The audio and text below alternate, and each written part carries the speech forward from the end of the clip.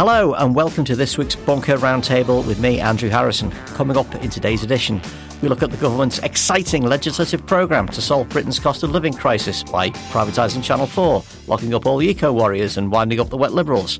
Plus, as Lee Anderson MP tells people who use food banks that they too could cook meals for 30p if only they weren't so lazy and had professional kitchens and chefs to help them, we look at the endless theatre around frugality. And we say goodbye to the single greatest thing ever. As Apple withdraws the last incarnation of its world-changing music player, it's RIP to the iPod, or RiPod. What will we miss about it, and what discontinued tech should come back from the digital grave? All that and more in this week's Bunker. Welcome back to The Bunker. Remember, we can do what we do because of the generous support of listeners like you on the crowdfunding site Patreon. Back us for as little as £2 a month and you'll help us to keep making independent podcasts every day. And you'll get smart extras like early ad-free editions of the podcast and tasty merchandise too. Search Patreon Bunker Podcast to find out more or just follow the links in the show notes.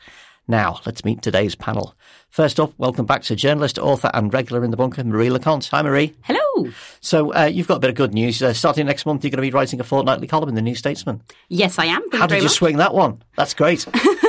And I think it's just by annoying them. So I actually did my first internship at The New Statesman nearly 10 years ago now. Fun story. I had an anonymous Twitter account at the time, which I used to basically live tweet everything that happened in that office while I was there. What I had not realised was that Helen Lewis, who was then the deputy editor of The New Statesman, knew of that account. And just at the end, I had this lovely meeting with her to get feedback and everything. And she was very kind. And she kind of, just as she was leaving, she was like, by the way, be careful what you tweet. Did she say, it's ... Marie LeConte's account? And yeah, I mean, what's great is that I did not learn that lesson at all in 10 years. But yeah, and it got me a column at the NS 10 years down the line. So here we are. Playing the long game. Now, I see that you were Eurovisioning on Saturday. The UK came second after Ukraine, which means that technically we won it. Has the healing begun? Does this mean that the rest of Europe actually has decided it no longer hates Britain?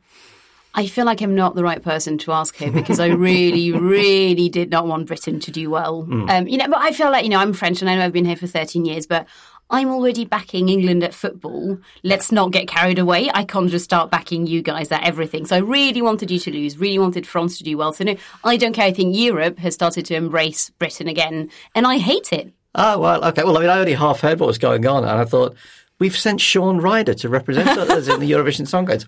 Why not? Hail Mary, give it a go. Also with us is writer and editor Justin Quirk. All right, Justin. Hello, Andrew. You've been looking at El Salvador, the country which last year became the first one to make Bitcoin legal tender and has now seen its crypto bro experiment turn very sour. What's happened? Yes, Andrew, I regret to inform listeners that it would appear lashing the economy of an already unstable country to an incredibly volatile, unproven asset appears to have been a suboptimal idea. The very short version is that President Nayib Bukele announced in September that El Salvador would become the first country in the world to accept bitcoins as legal tender. They forked out $105 million from the reserve on the digital currency. The value of that investment has since dropped by a nose-bleeding 45%. I mean, they would have been better off spending it on scratch cards. I mean, it's insane. There's also a completely mental plan for a crypto-funded city that was supposedly going to rise up the side of a volcano in the country south. I mean, just for a reminder, El Salvador is the country with the world's highest murder rate. I mean, this is like not the place where utopia is going to unfold, I don't think. Which Marvel supervillain is planning this economy with the Cryptopolis on the side of a volcano? But it looks like it. I mean, if you look online, there are photos of them looking at this giant golden scale model of this insane folly. But the aspect of this story that's playing out behind it all is that the value of Tether, which is basically the backstop currency of crypto, always meant to trade at $1 per Tether, has dropped below that. So essentially almost everyone with crypto holdings is underwater and is going mental as a result because fortunes are just evaporating. The slightly more serious and really frustrating point is that by a lot of measures, El Salvador has been doing really well in terms of poverty reduction over the last decade. They've dropped rates of absolute poverty, went from 39% in 2007 to 22.3%. But it was done by really boring, long-term, prudent financial planning. It wasn't done by some absolute grifter turning up saying, would you like to buy some magic beans? I would recommend listening. If you hadn't heard it, we interviewed Amy Carster on the Bunker Daily a couple of months ago. She's one of the main journalists and crypto skeptics who's been digging in very hard to all this stuff. She's a really, really good primer on why this whole thing is such an enormous grift. Our special guest today is Hannah Fern, who writes for The Independent, The Eye, The Guardian and lots of other places. Welcome to the Bunker, Hannah. Hello, thanks for having me. So I noticed this week in Let's Poke Everybody's Class Nerves news, you spotted that the Office of National Statistics is now tracking Pret-a-Manger purchases as an index of the economic recovery, and that your birthplace, Yorkshire, is steaming ahead 25% up on the pre-pandemic figures. We don't expect this of Yorkshire. Are they selling pies in Pret now? It honestly really surprised me. I think my dad, who's actually from Derbyshire, would be shocked to discover this. The highest rate of return to Pret is in Yorkshire. Who would have guessed? I know, because Pret is kind of seen as one of those, it's the kind of glib thing a politician will say as a marker of your kind of middle classness. You know, you're sitting there eating a Pret on your Peloton, watching Netflix, and yet it's Yorkshire. Absolutely. Horny-handed Yorkshire. I think this nicely skewers the idea that there's this metropolitan liberal elite coming up with all of the policy ideas in London and has nothing to do with the rest of the country, if that's where we're getting the most sandwiches. Yeah, we are all metropolitan elite now. Absolutely. While we're on class, what did you make of the Cambridge academic Professor David Abulafia saying that white, privately educated boys are the new disadvantaged? I have to say, I found it quite an unpalatable statement. In a month that we are in currently, where we are hosting refugees from Ukraine. I've also been writing this month for an upcoming publication about what's happened to the Afghan refugees who are still living in hotels. I've been speaking to them. And also, while we're facing a really troubling cost of living crisis, the idea that a bunch of very, very well-to-do young white men from upper middle class and upper class families going to the best schools in the country are in some way deeply disadvantaged, I find it quite grotesque. But they're in crisis. Only 48 Etonians got into Cambridge last year. It's a crisis. Yeah. I'm actually weeping right now. People can't see this, but I'm just crying in the studio at the thought. Scumbag! Scumbag College, yes. Let's start with the government's bold new legislative programme to combat the cost of living crisis by privatising Channel 4, locking up environmental protesters and ostentatiously ripping up EU regulations. It's just what your gas bill ordered. Last week, the government unveiled their Queen's Speech, described as 38 bills of awfulness, on our companion podcast, Oh God, What Now?, by guest Layla Moran. The key purpose of the 7 big bills seems to be just stirring up the Tory base, creating headlines in friendly papers and annoying opponents. So what are these bills designed to achieve? And will they actually make their way to royal assent or just the front page of the Mail? Marie, let's start with the Public Order Bill, which is supposedly aimed at cracking down on protesters like XR and Insulate Britain, specifically on the practice of locking on, i.e. gluing yourself to things. People have pointed out that things like votes for women or the legalisation of trade unions or same-sex relationships would probably not have happened without exactly this kind of protest. So, how much of this is theatre to be seen to be doing something like this? I suspect what will happen, if I were to guess, is that law is going to pass with some amendments, but it will pass. And then, with not a lot of noise made, so I suspect some bits of the left will say, hey guys, this is a problem. And no one will really care. And then in about 2 years or something, there will be some really well-meaning, quite popular protest that happens. A lot of the people will get arrested and basically locked up and probably get some heavy fines or short sentences in prison and stuff. And then everyone will be outraged and say, what? Hang on, what? That's possible. That is my, somewhat pessimistic view. So I think it will happen and basically not matter until it does. Hannah? I mean, I think there is some theatre in it in that way, that it is playing to a base. But I think there's a troubling undertone that's easily overlooked. So Boris would love us to think that this is all about locking up the eco-activists who stop you getting to school on the school run quickly enough in your car. Actually, if you think about the roots of these policy ideas, they come back from the riots in 2011, and some of the powers that are included in this bill included greater stop and search for protesters.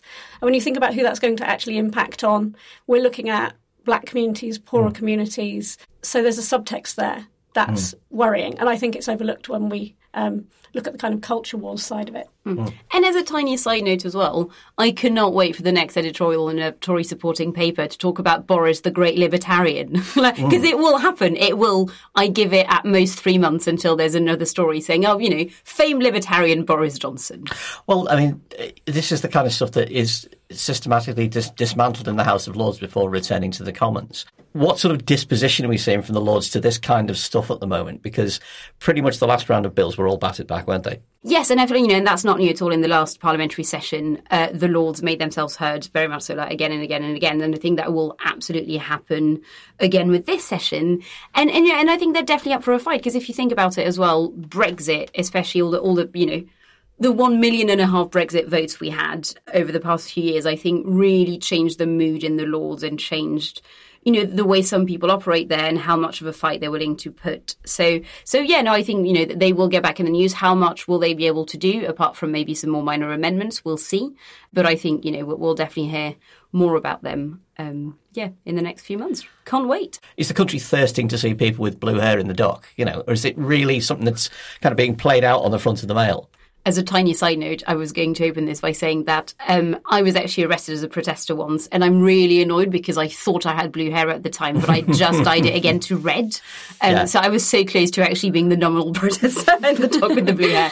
I'm not sure. It strikes me as, and I wrote a column today on how I think nothing's really going to matter to people until the cost of living crisis is resolved. And I think that's kind of going to be that. So we'll probably get the most hardcore of kind of Daily Mail and Sun readers and kind of TV commentators to be very happy about the fact that it's happening. But I just don't see people caring, even the people, because I think, one of the things in politics we forget about a lot is that it's not just about whether people are pro or against an issue. It's also how much they care. So I suspect that a lot of people will probably agree with the government that, fine, put the hippies in prison. They're just not going to care that much.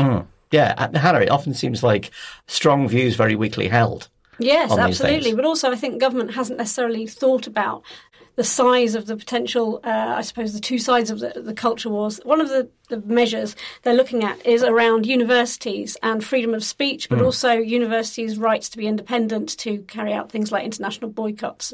Student unions have had historically a large role to play in campaigning for political boycotts around apartheid and so on. And they want to see an end to that. They say they don't want to see universities holding sort of foreign policy rights. They want to take that back into government.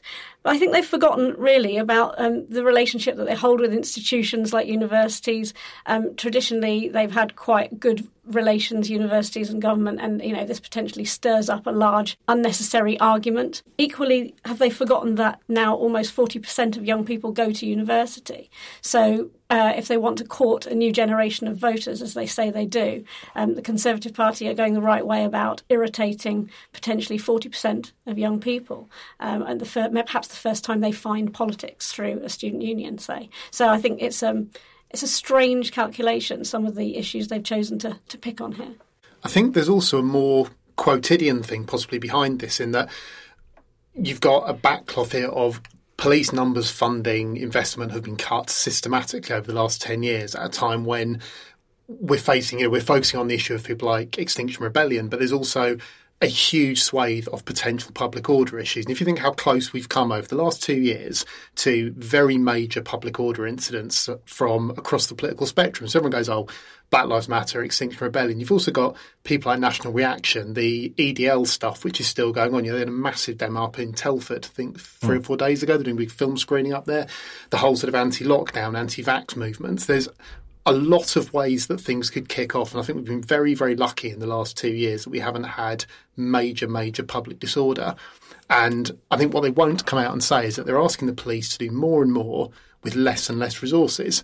And if you won't pay for things which are boring and time consuming, like better intelligence work, better monitoring, better, monitoring of offender, better infiltration, then just saying to the police, here's a load more powers where you can just crack down and use a very, very blunt weapon on people, is essentially it's part of that huge cost cutting, I think. Hannah, I want to ask you about Brexit, which we just mentioned. 6 of the proposed bills are designed to, quote, make the UK more competitive after Brexit.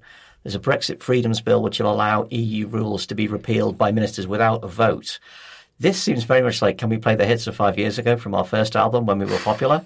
Does it play as well now as it did, does it play as well now in the age of the cost of living crisis, which is very immediate, as it did years ago? I don't think it does. I think Marie's right that the cost of living crisis is the big question of our time right now.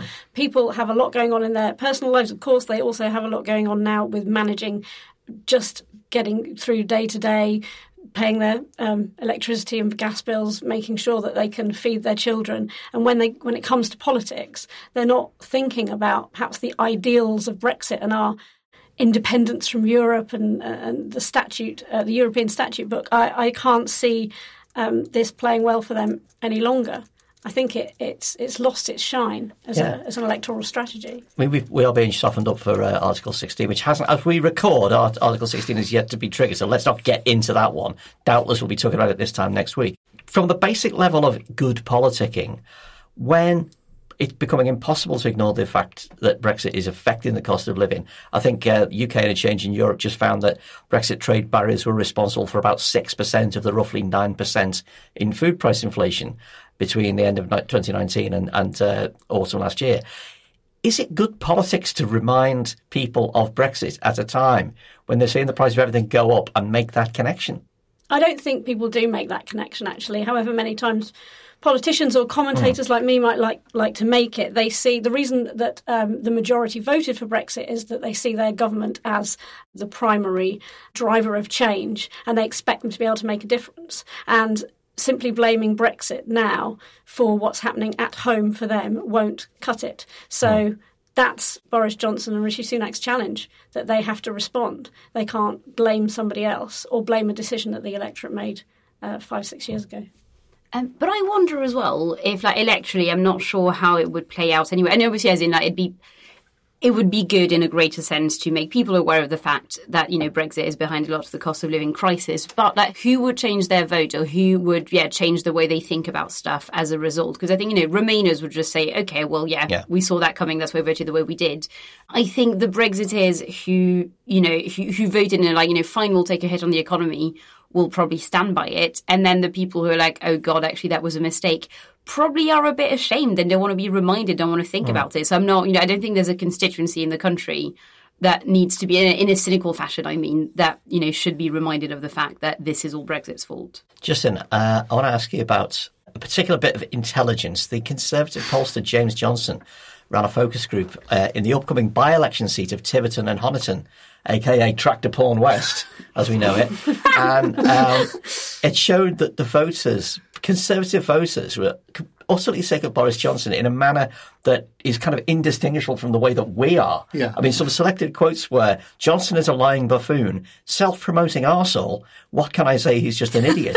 Like they are us. They're saying what we're saying. What are we learning from this? Are we learning that we are all actually Tories and maybe we were the entire time? Who knows? No, I think what it shows is probably two things. I think firstly that all politicians, no matter how charmed, how despotic, how populist they are, reach a point where their luck runs out. It happens. And when it does, it can often be over something which seems fairly trivial compared to a lot of what they've done. But it either just proves to be the straw that breaks the camel's back, or, as with Partygate, it contains something within it that just perfectly encapsulates all of the things that people kind of suspected and didn't like. I think another example would be, say, the way that tuition fees sunk Nick Clegg. Again, not the worst thing he did, but there was something about that particular story. Well, you could understand it. You could fit it in your head. And it's sort of tapped into that thing of is he a bit of an undercover Tory? Is he a bit, saying what he needed to get the votes? And I think often it's not necessarily the size of the offence, but it's just how well it sticks to the person. But I think the other thing that it shows is that I feel like the Tories are going through the same painful process that Labour went through over the last 5 years, and that they're losing touch with who the actual core of their boring, often silent, majority voters are, and they're completely mistaking social media for real life. So what they've been engaged in, to an increasing degree, is basically shit posting as government. It's this constant promotion of half-formed spectator columns as policy, when their core vote, which remember is ex-urban, fairly elderly, probably reasonably off financially and insulated from a lot of the major shocks of the economy, is probably concerned about stuff like buses and fly tipping and, why that nice river they go for a walk down has turned a weird colour, in the last year. Like, there's probably stuff like that they're more concerned about. And they can see that none of this is being addressed because the one and only job of the government now, and has been for most of the past year, is to cover Boris Johnson's arse and keep him in a job. By annoying the likes of us. Yeah, and them. Yeah. A friend of the podcast, David Allen Green, blogged on this and just described it as all mere vanity legislation. As if, as you say, it's spectator columns. Hannah and Marie, I wanted, because you're like in the thick of Westminster, morale in the Conservative Party, Parliamentary Conservative Party, seems to be pretty low at the moment. How did you find that this raft of legislation was received amongst Conservatives? What were you hearing? So I'm going to give a bit of a coward's answer, but which may still be revealing, in that it's just not really come up. And I've not, fair's fair. Like, I've not spent a tremendous amount of time in Westminster in the past week or so, but I've spent some time there. It's generally just not really come up. Like, there's not, That's remarkable in itself, isn't it? You would have thought there'd be some element of enthusiasm for, giving James Delingpole compensation for not being able to speak at the LSE or whatever. I don't know. I think the vibe is kind of weird at the moment of, again, like, things are going poorly, but also there's kind of no point talking about it because they've been going quite poorly for so long. Like, it feels a bit like, sort of like being in a long-term relationship that is sort of failing. But it's not, so it's not going so badly that you need to break up now, but also it's not going well, so you sort of don't mention it. Like, one of those. Once you've verbalised it, you have to do something about it. Exactly, yeah. And it's like, but then it's going to be a faff, isn't it? It's going to be a faff, breaking up and like moving out if you need to move out, whatever. Like, so it's just like, I can tolerate this for 3 more months. There's no one waiting in the wings. Exactly, yeah. So you just sit there sort of like hoping they'll break up with you because it's like less hard work. Yeah. But they probably won't. Just to close this bit off, I mean, how much of this do we think is actually going to make it through the statute book? I mean, there's the easy stuff about, like I say, giving James Delingpole compensation. There's privatising Channel 4, which is just a matter of a punishment beating. And then the really authoritarian stuff that's, like, as we've been talking about, hard to get past the Lords. What are we betting on from this raft of legislation that will actually happen, do you think? Like you said, I think Channel 4 will get through. I feel sad about that, but I think it's inevitable. I think probably you'll see some of the real window dressing stuff, like the nonsense about street names and local authority powers around planning. I think that'll get through, but I think you're right, there'll be a very large pushback from the Lords on the stuff that comes across as authoritarian. And also, I think there's a big discussion around that at the moment. I think a lot of it is overplayed. This will only apply to over 18, so why trans conversion therapy had to be removed, I'm not sure, because it doesn't actually touch at all on where some, I think, understandable concerns around parents discussing gender exploration with children comes in. That wouldn't be covered anyway. So a lot of the kind of noise about that is irrelevant. So I think there'll be more discussion about some of these issues than they expect, and definitely the authoritarian stop and search, protest rights. The Lords won't stand for this kind of whitewash, really. I'd be quite happy for them to get through the stuff about, keeping roads named after ancient people that nobody can remember anymore, provided the authoritarian stuff didn't go through. I could buy that trade-off. Just keep them busy. Yeah. You go do that. You go do that. Name your road after Bernard Manning if you like. Just don't mess with anything else. Hi, I'm Katie Riley. On the Slow Newscast from Tortoise, Donald Trump became the first former U.S. president in history to face a criminal trial. The defendant repeatedly made false statements on New York business records. This is not a trial. This is not an act of criminality. We cannot and will not normalize serious criminal conduct. This is the story of his first week in court, told through the transcripts. Listen now to the Slow Newscast wherever you get your podcasts. Now, hands up who else has got a spider sense for when the yellow labels go up in Sainsbury's. If you're struggling to pay the bills, there's only one person in the country to blame, according to the Conservatives, and that is you. After George Eustace's comments that people should buy supermarket-owned brands to save money, who knew? And Ashfield MP Lee Anderson blaming food poverty on a lack of cooking skills. Minister Rachel Maclean also said that people can work more hours or move to a better job to protect themselves from the cost of living crisis. See, it's dead easy. It all goes back to the Thatcherite article of faith that every budget is essentially a middle-class household budget from the 1950s. Why are we so obsessed with displays of frugality and blaming people for their own penury? Now, Marie, as you said, you've lived in the UK for 13 years now, but I still think I can just about get away with this. Do we look weird to French people for going on about frugality all the time?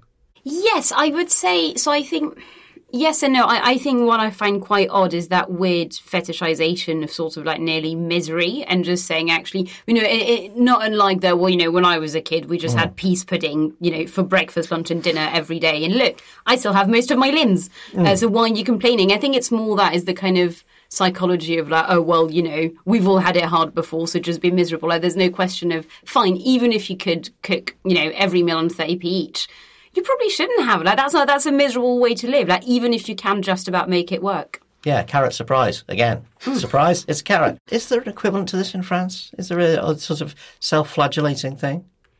Not massively, I think, but to make a different point, though, I think, and I'm nicking this shamelessly off, I think, Stephen Bush, if I remember correctly, on Twitter, but I think the problem, like the one thing, all these weird, wrong-headed sort of interventions by MPs have in common is that the problem is there's no policy. Like, I think that's why, if they're going to keep sending Conservative MPs on telly and radio to talk about the cost of living crisis and the Conservative Party is not going to have anything to offer, these people are going to panic and say something insane. Like, that is just, I think that is a direct result of there not being a policy because they're being asked. And, and you can tell with some of them, it's like, oh God, okay, just like, first thing that pops into your head, just, like the George Eustace thing, Jesus Christ. So I think, I'm sure it's partly the weird, again, relationship Britain has with poverty and food and stuff. But I think it's also, there's nothing else to say, and yet there is, time on air to fill. What is the impulse that drives them, when there is nothing else to say, to put out this kind of reflexive idea that somehow it's all easy? Anna? There's this really sort of strange kind of shoes we couldn't afford feet idea that underpins the sort of grassroots of the Conservative Party, this pull up your bootstraps, if you work really hard you can have anything idea. And it seems to completely detach itself from not only the reality of life in Britain today, but also the policies that the Tory party have put in over the decades. So this week Lee Anderson went on TV and started rabbiting on about how if you learn to cook, you can feed your family fantastically on 30p. It's his government in the 80s and 90s that completely overhauled the school curriculum, which meant that when I went to school in the early 90s, secondary school, my food technology lessons were something like half an hour a week until I was 13, and we learnt to make coleslaw and flapjack, and that's it. And then it was that section of the curriculum was replaced by things like IT. That's probably a really good decision. You can operate Deliveroo. Exactly. That was probably a really good decision, but the result is you can't then blame people for not having, cooking from scratch skills. What we have to note as well is that the Mirror's Mikey Smith pointed out that Lee Anderson's absolutely right. You can cook meals for 30p a day. All you need is 50 quid, an Aldi within walking distance, a team of helpers, an industrial kitchen and a professional chef. And the time. And I have all of that personally, so yeah. Yeah, there you go. Yeah, it's Conte Towers. But so just on a quick French point, we don't learn how to cook, we don't learn home skills at school in France at all, and yet, we do manage. So I don't really buy the idea that, they don't learn this at school, therefore no one can do it, is really an explanation. Lee Anderson is class of 2019, and obviously a lot of interesting people came in 2019 on the Conservative side. Leader of the House of Commons, Mark Spencer, has now finally suggested that certain unsuitable individuals were able to become MPs due to the rushed announcements of the 2017 and 2019 general elections. Marie, you brush shoulders with these people. What is the particular character of the 2019 intake, and why do they keep saying stupid things like this? So I think, weirdly, so this is not really the first time that's happened. Obviously, it's happened on a grander scale this time, but I think you saw that with the SNP lot in 2015 as well. I think, that happens. And, and talking to all the journalists as well, that very much happened with Labour in 97 as well. If there's any form of sort of unexpected landslide, you will get so many weirdos in because there's not quite enough time to pick a candidate, because there are quite often, so I know, and I'm sure I've mentioned this before on this podcast, but so there's definitely one person I remember for a fact who was given a completely unwinnable seat by the Conservative Party, because it's someone who were like, well, he's been quite helpful in the past, so we can't just not put him up for any seat. But also, we really don't like him and he's a bit of a dolt, so let's just put him somewhere really unwinnable. Guess what? He's an MP now. Have you seen the film The Producers? It can happen. So I do think that happened. But I think so what's interesting about that intake is that they've not really been socialised in the same ways, because normally, an intake comes in and then and then the kind of, because everything about British politics is so informal, they get taken under the wing of, some older MPs from, a similar faction or similar sort of like bit of the country, etc. And that's kind of how they learn the ropes, but also get institutionalised to an extent. Whereas they came in and then lockdown happened about 4 minutes later. So they kind of went rogue. So they're still, if you talk to, there's a bit of a rift in the Conservative Party between them and like the rest of the Tories, effectively. Because I remember talking to a friend who's a former special advisor from the Cameron years, and she was like, they're busy like puppies. They just get excited and pee on the carpet all the time. So it's still a 2-year Freshers' Week in the Tory Party. Yeah. Justin, it's not just MPs that keep banging this frugality drum.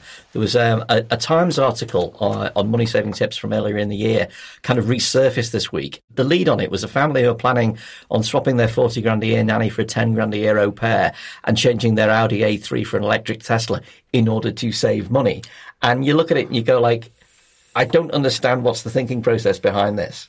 I'm actually going to make a partial defence of the Times here, with our old magazine editor heads on. The first thing is you talk to the readers you've got. Yeah. And I think what makes that piece seem weird is that obviously it sounds completely tone deaf. It sounds, really, really ill-judged. But what is going to be absolutely toxic, I think, about the cost of living crisis for the Tories is that it's not just going to hit people at the bottom of the pile. To a large degree, the government do not care about those people because they're not going to vote. If they vote at all, then people who are absolutely desperate are not going to vote Tory anyway. They're probably fairly immiserated to start with. All right, this is pushing people properly below the waterline. In nakedly political terms, I don't think the government they're like a sunk cost at this point. Where I think it really is going to worry them is that these ripples are going to go right the way through the economy, and it's going to start hitting people in ways that, all poverty is relative. For some people are going, okay, we're going to have to scale down from this car to that car or 2 holidays to 1 holiday. Okay, it's not the end of the world. It's not going to kill anyone. But they're the kind of things that reduce people's quality of life and they make them feel pissed off about the government. And they're like, well, I'm still working as hard, but I'm paying more taxes and I'm getting less at the end of it. And, you think, again, the early 90s is kind of the obvious analogue here, which I can sort of remember. It's not people who lost their homes who did for the Tories next time they could vote. It was the people whose mortgages went up to like 14 or 15% and clung on by their fingertips, but were absolutely petrified and they never trusted the government again. Now, they're the people that I think the government will be really worried about. And if you look and you start digging, there are all these kind of straws in the wind. Like the fastest growing retailers in the country are Lidl and Aldi. They've put on 2.3 million new shoppers in the past year. Now, that's not people who are starving to death. It's people who aren't going to Sainsbury's anymore, aren't going to Tesco's, aren't going to Waitrose.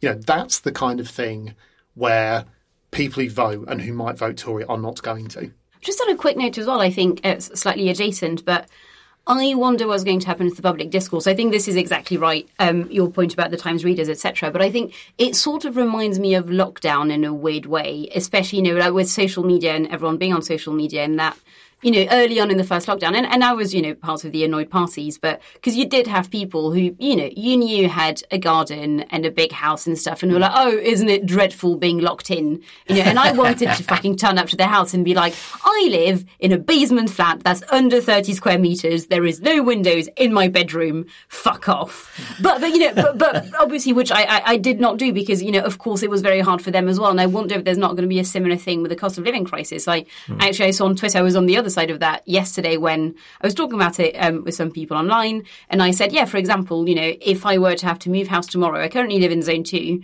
genuinely, and I can afford the same amount of money, I would have to move almost certainly to zone 4. That's the only thing I can afford. And so I got listeners who aren't in London, tell them where zone 4 is. The point is, at the moment, I can, I can just take a short bus to go to central London, which I do need to do for my job every day, and I would have to take a train, which is, again, not the end of the world. world. But, also I've been living in the same neighbourhood for 5 years and no one wants to leave their area. And I got quite a lot of angry tweets from people saying, people are literally starving to death and you're complaining about maybe having to move to zone 4. And I'm like, well, yes, but also, as you said, Justin, I'm working just as hard as I used to.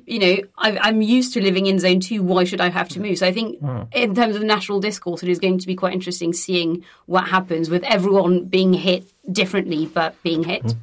I mean, yes, it will absolutely change the conversation, change the discourse from middle-class people around their willingness to tolerate some of the blarney coming out of Westminster around cost of living.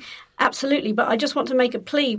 We have a government here who is willing to tolerate, because it's probably not electorally relevant, the fact that we now potentially have 1 million households with children living in deep poverty. That's not just poverty, that's not relative poverty as we used to define it 10 years ago. That's living on 50% of the median income.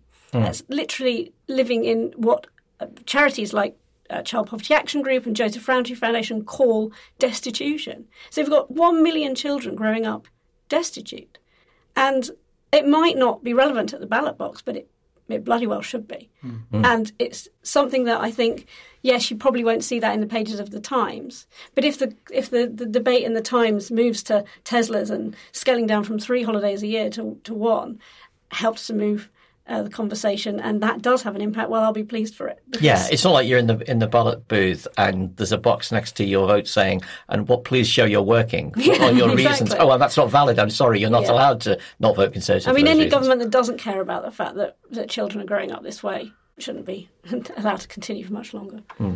But I think one other point there to that is that compared to, say, and I'm sort of old enough to remember the 1980s and how bad things looked then, I think a lot of aspects of poverty have been rendered invisible by structural changes. So things like, benefits are paid automatically. I remember as a kid, we were seeing people queuing up for the dole office, which you don't really see anymore.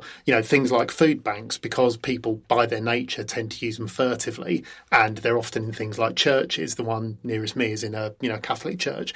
It's not like a place with a big sign saying this is a food bank, and people don't come out with bags that look like they're from a food bank. So I think a lot of these things are happening slightly below people's levels of consciousness, and often because either they've now been administered in a different way, or people are embarrassed about them, so they happen quietly. And I think that has sort of allowed people to pretend that a lot of this stuff isn't happening, when, as you say, when you look at the numbers on this stuff, it's absolutely horrifying. Before we move on, Hannah, I want to ask you about one other aspect of the national frugality menu, this idea that government efficiency is suddenly a priority and we're going to sack 91,000 civil servants, which seems like a great way to deal with 91,000 families' problems with the cost of living. It seems the absolute acme of performative, throw a bone to some retired guy in a country pub who says, you know what I'd do? I'd get rid of all of them. Is there any rationale behind this? And also, is it even likely to happen? I mean, it may happen. I expect what you'll see, some of this is performative in that quite a lot of those will be early retirements, which actually cost the government quite a lot anyway. So how much of this is actually efficiency and how much of it is window dressing, that remains to be seen. But actually, the civil service is not where you want to be cutting jobs now. We're in the middle of, as we've said, cost of living crisis. We've got massive problems, structural problems created by Brexit around our relationship and legislation and our trading with the rest of the world. Why are we cutting the people who have the skills to actually manage this? I think you saw some of the embarrassing sort of performance around this with Jacob Rees-Mogg's letter to his Cabinet Office team saying, oh, I missed you because you're working from home. Here's a little signed note to see that I've noticed you're not here. Which I will leave on a hot desk, which is used by 10 different people in the course of a week anyway. That's exactly what I was going to say. They've already done a brilliant job of rationalising the civil service office space to save money, and that means that not everybody has a desk. So the idea that because people are working from home on a cleverly designed scheme to make sure that they save money on central London rent, that someone's now getting a bollocking for not being there, and that's seen as a great thing, a kind of whip-cracking, taking control measure is just laughable. I just loved the Prime Minister saying, oh, well, when you're working at home, you tend to wander around having a coffee and a big piece of cheese. You work in number fucking 10 Downing Street, you're running the country. You literally live and work at home. Yes. You have a live-work space.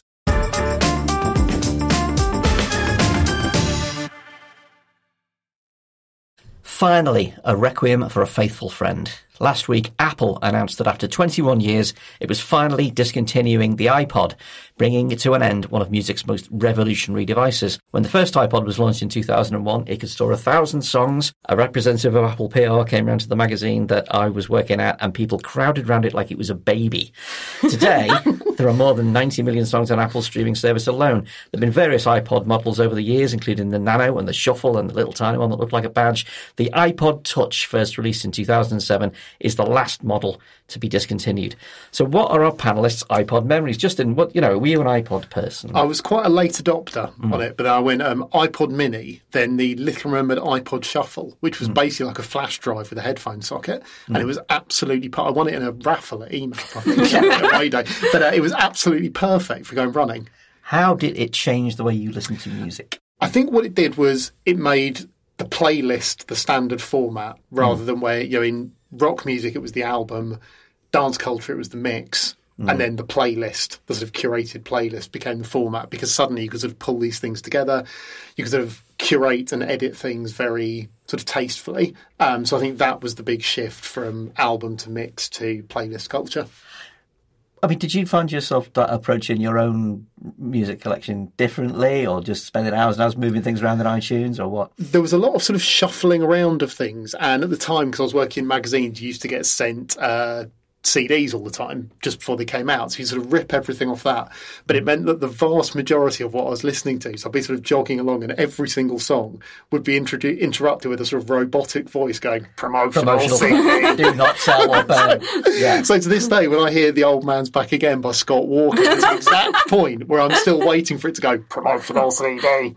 I think there came a certain point where actual legit releases, like grime releases, were putting promotional CD, do not resell. So it seemed more crimey. It became like a sort of audio artifact. And it's, I mean, that's probably just, I don't know, it sounds as quaint to younger listeners now as the noise of like a cassette deck closing or something. It's probably just some weird artifact. Like surface audio noise history. on the Portishead album kind of thing. Hannah, how about you? Nostalgic. Yeah. How about you? Were you an iPod person? No, I mean, here's the strange thing. I must be the only geriatric millennial around that never owned an iPod. How did you never manage have. to avoid it? Here's the thing. First of all, I had a Creative Zen, which was the cheap version of the iPod, which I bought in about 2003 when I got my first job after uni, and because I couldn't afford a real one. And that was fine for a while. And then I was a very early integrator. So I had I can't remember what it was. It would have been a Nokia something or other. And I uploaded my music onto that on the first point that you could do that. So I kind of see why it's redundant, because from day one I've had my music on my phone pretty much. By God, so you were like a refusenik followed by an early adopter. I was a skint person followed by a refusenik, yeah. I remember the Creative Zen because I was working on music magazines at the time, and everybody was trying to launch their iPod killer. And it was like the Arcos and the Zune, the hilarious Microsoft Zune, which will probably come onto it in a minute. I don't even remember that one. The Microsoft Zune was such a massive flop that it became a punchline in the Guardians of the Galaxy movie, because he's been stranded in space for years. I've got this amazing thing, it's got all my music on it, and he produces a Zune. And the entire cinema erupts in laughter. Wasn't the Zune like the Betamax? Was it the Zune or the Creative, which was actually higher quality? The Zune didn't take on, wasn't it like the Betamax VHS thing? I don't know, but the Zune was Bill Gates' gamble. And the thing about the Zune, you'll like this, Justin. You could squirt songs to your friends from your Zune to their Zune. That's what it's called. Squirt. Shall I squirt the songs to you? Please don't. That sounds so unedible. Yeah, I know. That's horrible. How about you, Marie? What's your iPod history? So I actually come from a family of very frugal nerds. So from very early on, my dad was like, why would you possibly want an iPod when, after much Googling, I have found you this weird Chinese brand that does a thing that will break in 3 months, but we can buy another one because it costs €10. Yes. Yeah. So I've really also never had an iPod. But no, I think, with that being said, actually, that did bring back a lot of memories of iTunes, however, because I've got ADHD. I'm very neurodivergent. So I would say definitely dozens of hours just assembling, curating, rearranging my music collection on iTunes, and and making sure everything was by genre, by year, by album, by everything. It very soothing, actually. I mean, I would say nearly as good as therapy. Would recommend it. But yes, I do sort of miss that now. I do also think that it did change the way people listen to music. I definitely abandoned the album at the point when I could just shuffle it all on my phone. So once you've got shuffle, It's just, oh, this is fun. What's next? And that's the end of the album. It's kind of sad. I miss it a bit. Well, it got me. It is still allowed to listen to. Well, I know, it's not like most people just don't do it, do they? I just got out of habit. Still an album person. It's still, they still exist. But I mean, I found that, it got me listening. Basically, I poured all of my music collection onto a hard drive, and it meant that I listened to it more. So I got far more out of my music collection. But I would get these weird kind of moments of synchronous listening. I remember once I was on a bus reading a book about the First World War, and I was Kaiser Bill's Batman came on. It's like, oh, psychic iPod knows what I'm doing. And I was on a walk around the Thames once on a kind of windy day, and Thousands Are Sailing by the Pogues came on. It's like, oh, great nautical moment. You know what I mean? Dark Land, the spirits and the ghosts. I mean, two instances in 20-odd years maybe doesn't really tell us very much. Three's a trend. Absolutely, yeah. So it's an odd situation because everybody's been talking for the past week about how fantastic the iPod was and how much they miss it. Why did it die if everybody loves it so much? It can't just be because the phone enables you to put everything in one place. I do think it's that, though, because I think, because I remember the iPod Touch coming out, and I remember it feeling redundant unbelievably quickly, because that's around the time when the rich kids basically at school started having iPhones and stuff, and it was like, oh, but why would you carry two phones effectively? It was like a separate digital camera. No, exactly. Yeah. I think, to be fair, I think it was generally just that, to be boring. But the iPod experience is different because the phone annoys you and nags you all the time. You're listening to music, here's a tweet, here's a notification, somebody's WhatsApped you, here's a text, here's a news alert. I just want to listen to a bloody record. I have questions here, because you can make it so your phone does not interrupt your music. Yeah, but then you forget, and then you leave the phone off for hours and hours and you miss something important. No. Much better to have it isolated. How do you live your life? You have to have an isolated music experience where you're not being interrupted by everything else. It's like the difference between reading a book and reading a book on an iPad. You read a book on paper, you're not going to get somebody popping up and going, what about this thing on Facebook? I think this comes down to personality style, because I actually find that I can't think of anything worse than being so immersed in one thing that you can't also be distracted by something else. I think it's also the great lesson of the digital age is that people will take convenience over lower quality. Yeah. People don't care if an experience is lower quality or less engaging as long as it's convenient. And having one thing in your hand instead of two is convenient. Well, I've got the answer to the question, actually, because it was a trick question. I know why the iPod died. Because Apple can't charge you to listen to music you already own over and over again. Apple transitioned to a service business. Apple wants to sell you £10 a month subscription to Apple Music. It wants to sell you apps. It wants to sell you things you're going to continue paying for.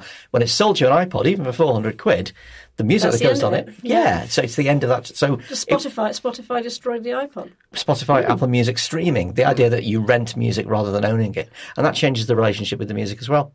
Can I just have a really quick hipster brag, which is that I joined Spotify so early at the time it was members only and you needed to be invited by someone by email. That is impressive. Thank you very much. Thank you. That is exactly the reaction I wanted. Email from Daniel X saying, hey, Marie, would you like to join? I've got the absolute reverse of that, which is that Spotify came into our office at Mixmag to try and get us interested. And I think Daniel Ek might have been among them. And I was I'm too busy to talk to those characters. If I'd just given them 20 quid, I'd be sitting on billions now.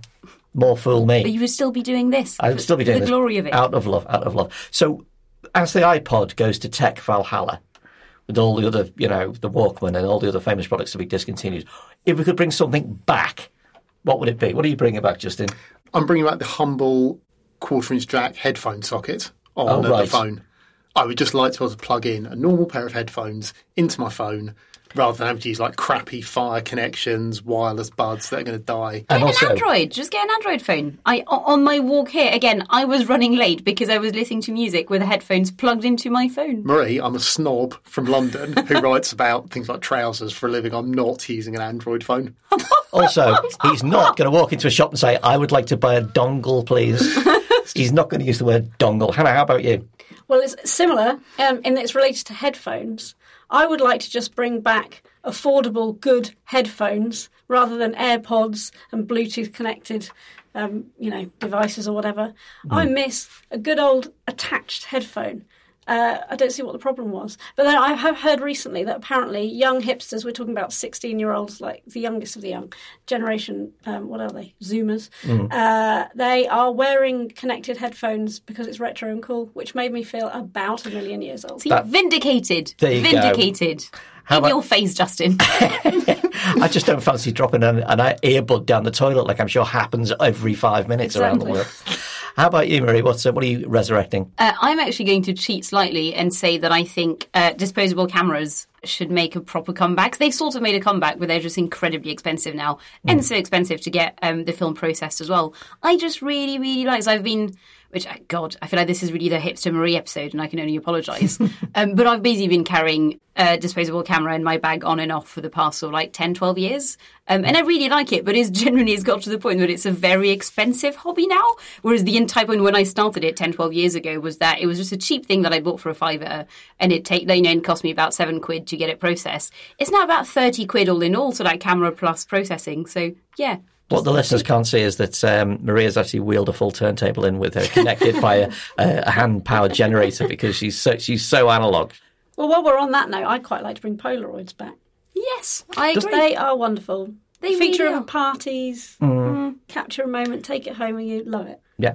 Well, what I'd like to bring back, boringly, CD drives in computers, so that you can get your CDs into the bloody thing. Yeah. Now, I've kept a 20-year-old MacBook purely for this, so that when I pick up CDs for £1 down the charity shop, I can actually make them listenable. Why did they go? Because bloody Apple decided, and Apple's always making our decisions for us. Although you can buy an external one. Yeah, but, it's such a faff. Having done that before, such a faff. I have sat on it so many times. Somehow Stop the faff.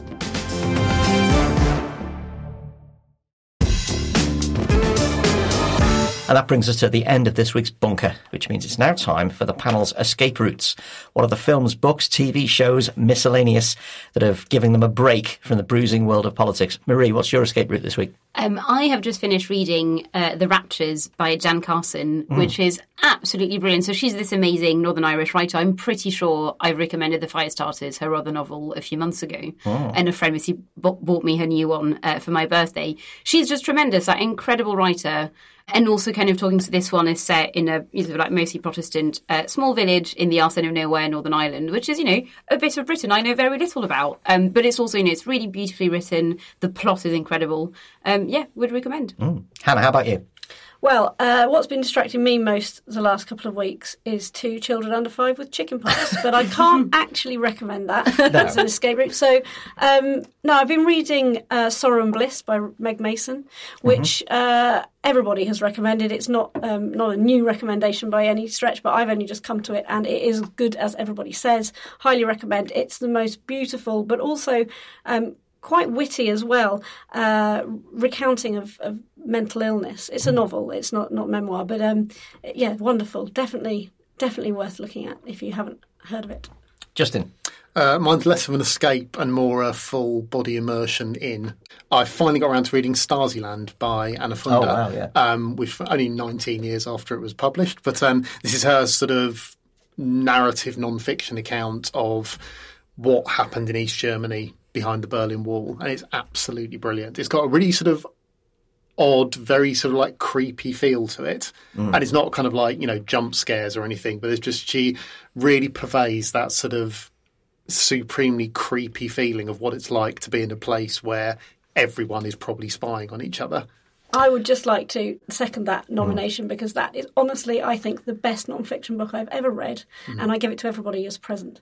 It's brilliant. Yeah. To cheer them up on their birthday. Yeah, Stasiland. It's up there with The Looming Tower by Lawrence Wright, which was my previous go-to. He's one of the mass long history of Al-Qaeda and 9/11, which is like The Sopranos with AK-47s. That is an amazing book. But I think this is up there with it. I'm really going to lower the tone with my escape route because what else can I think about this week except football? It's impossible to think about anything but football. It's coming down to the wire. And as a Liverpool fan, it is entirely possible we'll see the poetic perfection that Manchester City's last game is against Aston Villa, managed by Steven Gerrard, the great hero of Liverpool, who may possibly, just possibly, take the points off them that give the title to Liverpool. Listeners, if you could see the blank faces in this room right now, you would see the gulf between me and the panel, with the possible exception of JQ. It's drama. I think it's opera. I'm a Leeds supporter, so I mean, you have another form of drama. You have the fatalism to look forward to. I would like to just drop you on that because I'm a Crew Alex fan. Oh, right. Oh, Alex. Yeah. I think it's more the fact that Andrew has presented the whole show in a vintage yellow away crown paint era Liverpool with kit. Shorts and socks and shin pads. I can say full kit presenter. Yeah. Full confidence that and one of those little double Celtic Liverpool bobble hats. Yeah, but no half scarves. Well, that is the end of the show. Thank you very much to the panel for joining. Thank you, Marie LeConte. Thanks. Thank you to Justin Quirk. Thank you, Andrew. And thanks to our special guest, Hannah Fern. Thank you. Please do come on again.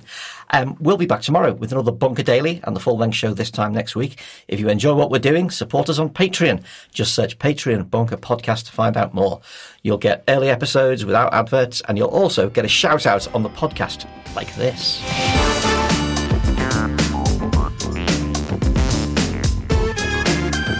Hello from me, and many thanks to Lizzie Loveridge, Philip Daniels and Max Dana. Many thanks from me to Maureen Custons, Deborah Berry and Beth Jones. And finally, welcome aboard and many thanks to Henry Williams, Simon Best and Martin Greenaway. We'll see you all next time. The Bunker was produced and presented by Andrew Harrison with Justin Quirk and Marie LeConte. The lead producer was Jacob Jarvis and the producers were Jacob Archbold, Jelena Sofronijevic and me, Alex Rees, wearing a 2007 Liverpool European away kit. It's bloody awful. Assistant production from Alina Ganatra. Music by Kenny Dickinson. The Bunker is a Podmasters production.